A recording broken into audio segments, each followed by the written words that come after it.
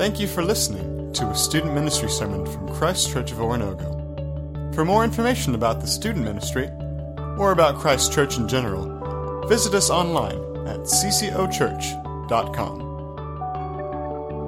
And now, here's this week's student ministry sermon. So this whole semester is about being a disciple. Being a disciple is very simply making disciples. We go from being a couch potato to a gym member, from a gym member to an athlete, being coached, and from an athlete to a trainer, going out and looking for other people to disciple. Last week we introduced this idea that Jesus gives us all authority, all power. He says this, all authority in heaven and earth is given to you. And then he says in Acts 1:8 that the power of the Holy Spirit is upon you. Man, that's so much responsibility for you and for me to make disciples in His name for His glory. But here's a few things that we need to remember. The first thing that we need to remember is the good news of Jesus Christ. Now here's the thing about good news, and we've all been there before. Maybe you had good news about a new car or a perfect score on a test, or maybe the game-winning shot. And so you go up to your friend and you're so excited, you're enthralled about the good news that you want to express to them, every little detail, and they just look at you. Blank stare, no expression. It's good news for you, but it's not necessarily good news for them. And that's the thing about Jesus and the gospel. Sometimes we take the gospel, the good news of Jesus Christ, the fact that Jesus defeated death and was raised to life, and we put all these stipulations on it. Maybe from the one point it's performance, and we have to do all these things, and we add something to the gospel. Or maybe it's fear-based. If you don't believe in the gospel, then you know where you're going. And so we say there's performance or there's fear, and we downplay the gospel, and it's not necessarily good news for the person that's being told or that's being gifted to. The good news is simply this, that Jesus died and was raised to give us life. We've defined the gospel in this way as well, that it is God redeeming all things back to Himself for God's glory. So when we share the gospel, we're sharing the good news. The second thing is this, the gospel is shared through our life. We live a life worthy of the gospel. We live like Jesus lived. And that means we need to practice holy practices, holy habits in our lives to be able to share to other people the way that Jesus lived His life. Jesus says that they will know that you are my disciples by the way that you love. How do we love our friends well? Tonight what we're talking about is friends don't let friends stay on the couch. Friends get friends off of the couch. There's so many people that you're around every single day that need to know the love of Jesus, that need you to love them well. In order for our friends to know that we love them, we need to be a blessing to them.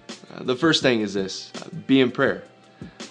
Every morning I sit in a chair like this, I drink a cup of coffee, and I go to the Lord in prayer. Sometimes I don't say anything. Sometimes I have a lot to say. Sometimes there's so many things that are on my list of people to pray for.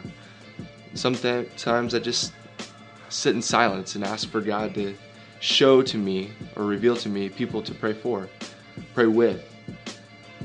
There's so many people that are in your life that don't know the love of Jesus, that need prayer. So the first thing that we need to do is pray for them. When we continue to look at life as if we are blessed to be a blessing, it changes everything.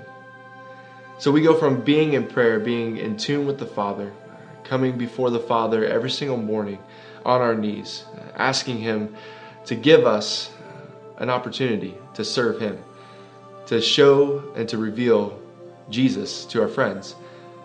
And then we go from being in prayer to listening. Listening in a couple ways, listening to the Holy Spirit and listening to our friends, listening to the people around us. So often we speak first, and I want to challenge you this week to not speak first, to listen to others. I had a mentor of mine who would, in conversation, he would be asking the Holy Spirit to reveal to him something unique about the person that he was listening to.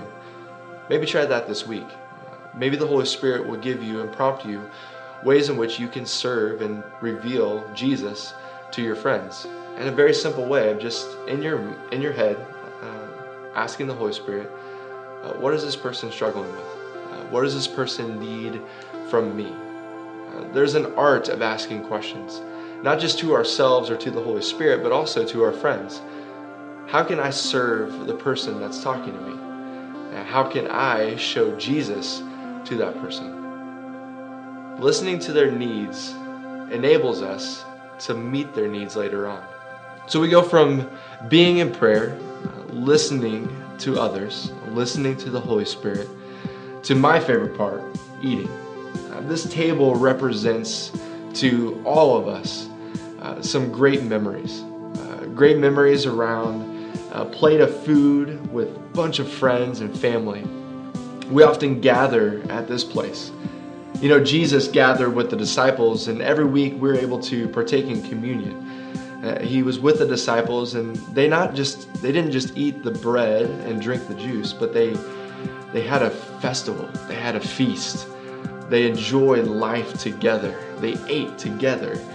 And we have the opportunity to share our table with those around us, with our friends. You know, there's something intimate about having a friend come over and into your house, into your territory, and sitting down at your table and sharing a meal. Or maybe going out to eat and picking up their tab and saying, you know what, this is on me. But when we're out and about and we're maybe at a table, we're able to express and engage in a conversation that's unique, that's different than when we're, maybe at a ball game or maybe in the classroom, in the locker room. When we're sitting down, looking eye to eye with somebody, sharing a meal, we're able to listen to them. And we're able to then engage in a conversation that revolves around the gospel and who we are in Jesus. So if we're going to continue to be a blessing to others, we're going to be in prayer, we're going to listen to them, we're going to eat with them and share a meal. We're also going to share our story. See, we talked about before that we need to stay in the story, and that story is the gospel. Knowing the gospel changes everything. Knowing the gospel changes who we are and how we conduct our lives. And so therefore, sharing our story is an expression of the gospel of Jesus. See, when we share our story, really what we're doing is sharing the story of who Christ is in us. And that's a powerful thing for us to be able to do. Now, when's the last time we had some friends over? We sat on a couch like this, and we were able to just share life, to share the ups and downs, to share the ins and outs, to share the frustrations, the hills and the valleys, the things that we continue to go through day in and day out as we continue to follow Jesus. And certainly we're not perfect, but we're striving for perfection because we're striving to look more and more like Jesus every day. When it comes to sharing our story, we're sharing the story from the very beginning of all creation. The story of Adam and Eve in the garden, the story of how God continues to redeem all things back to himself, the story of Jesus, his death, his resurrection, his life, and how he gives us life and life to the fullest.